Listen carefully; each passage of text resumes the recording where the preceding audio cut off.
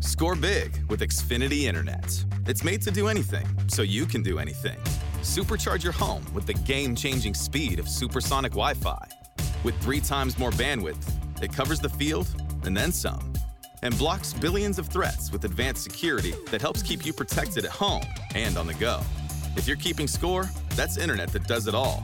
That's unbeatable internet from Xfinity. Learn more at xfinity.com. Restrictions apply. Not available in all areas.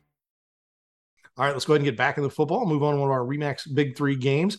There's a theme this week, Coach Appleby. We bring in Joel Appleby from Mill Valley. There's a theme kind of on both sides of the state line. This has been you circled this back in August type of week. You guys in Olathe North, you got Bishop, our other Big 3 games. You got Bishop, Ward, and Baldwin, who are in a district battling for home field advantage. On the Missouri side, you got 7-0 teams going up against 6-1 teams, and 7-0 versus 7-0. So this is kind of one of those weeks that just worked out where you got a lot of teams with a lot of wins going head to head. And your showcase is one of the last 2 teams left at undefeated on this side of the state in Kansas. Yeah, no, it's a great matchup for us. Olathe North is a great opponent for us. Right now, especially, and they're going to present a lot of challenges to us on both sides of the ball, and so it's something that our kids I know are excited about. And I think from everything I hear, it should be a great atmosphere as well too. So these are all types of games that you want your kids to experience. Heading into the playoffs, and you want your kids to be a part of, so they can see what it'll show a lot of things we need to work on. And I'm sure Olathe North would say the same thing as well too. This would be a great matchup for us both as we head into the playoffs. Coach, talk to us a little bit about your quarterback and how well he's played through the first 6 weeks of the season. He's played very, very well. That's one thing that I think that I don't know, what people's thoughts are of Hayden, on the outside, obviously, because I don't, obviously pay a lot of attention to that. But he has played, about as good as he can play. He's very efficient in the passing game. I mean, if you look, he's roughly right around 70% completion percentage. I think he's only turned the ball over 1 time this year. He's been very, very efficient in both passing and running game. So, we're very happy with what he's done. I still think there's room to grow, and there's some improvements to be had, with the last 2 weeks of the regular season and as we head into the playoffs. But the thing about Hayden, he's one of the most competitive kids I've ever been around. He wants to improve on a daily basis, and he puts the work in to do that. He prepares very, very hard. He's, like I told you, I think before, he's one of the hardest workers we have in the weight room. He's just a great kid, and he's a great leader.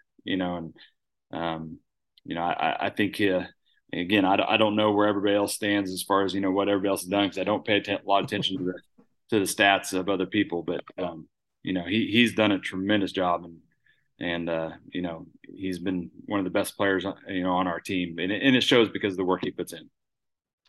Offensively, I think a lot of people kind of start with you guys. Your defense is fantastic week in, week out, but offensively, you've been able to run the ball and do those things. And like I said, he does great decisions in the passing game. How has your offensive line played in front of those guys?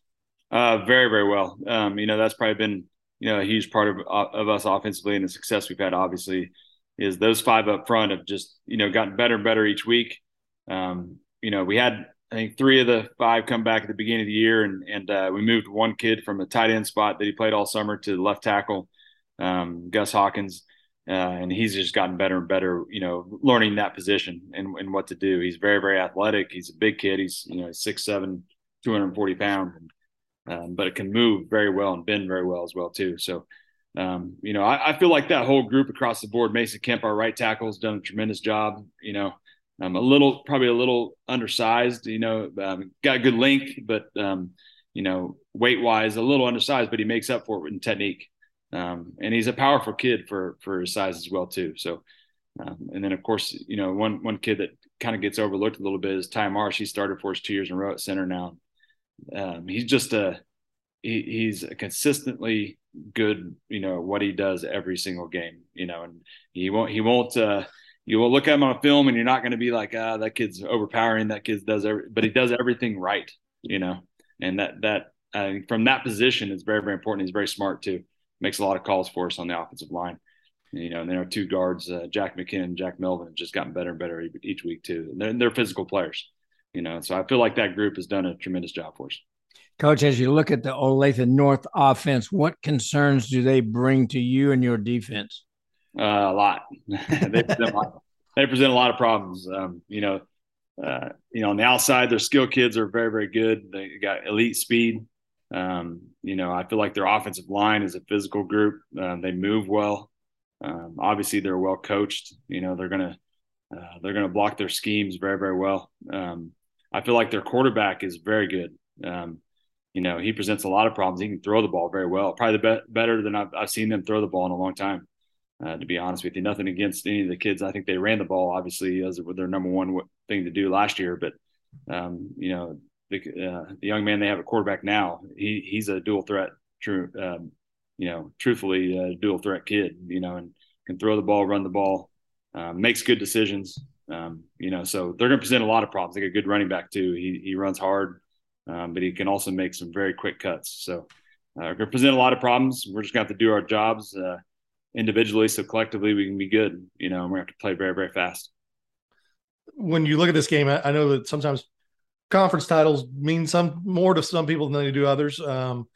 But how important is it to get a Sunflower League conference title? Well, number one, it's important because we want to win this game. You know, we want to have success this week, and you know, obviously a league championship's on the line, and that's always a season goal of ours. You know, our season goals we have three of them. We want to win the opener, win the league, and win the closer.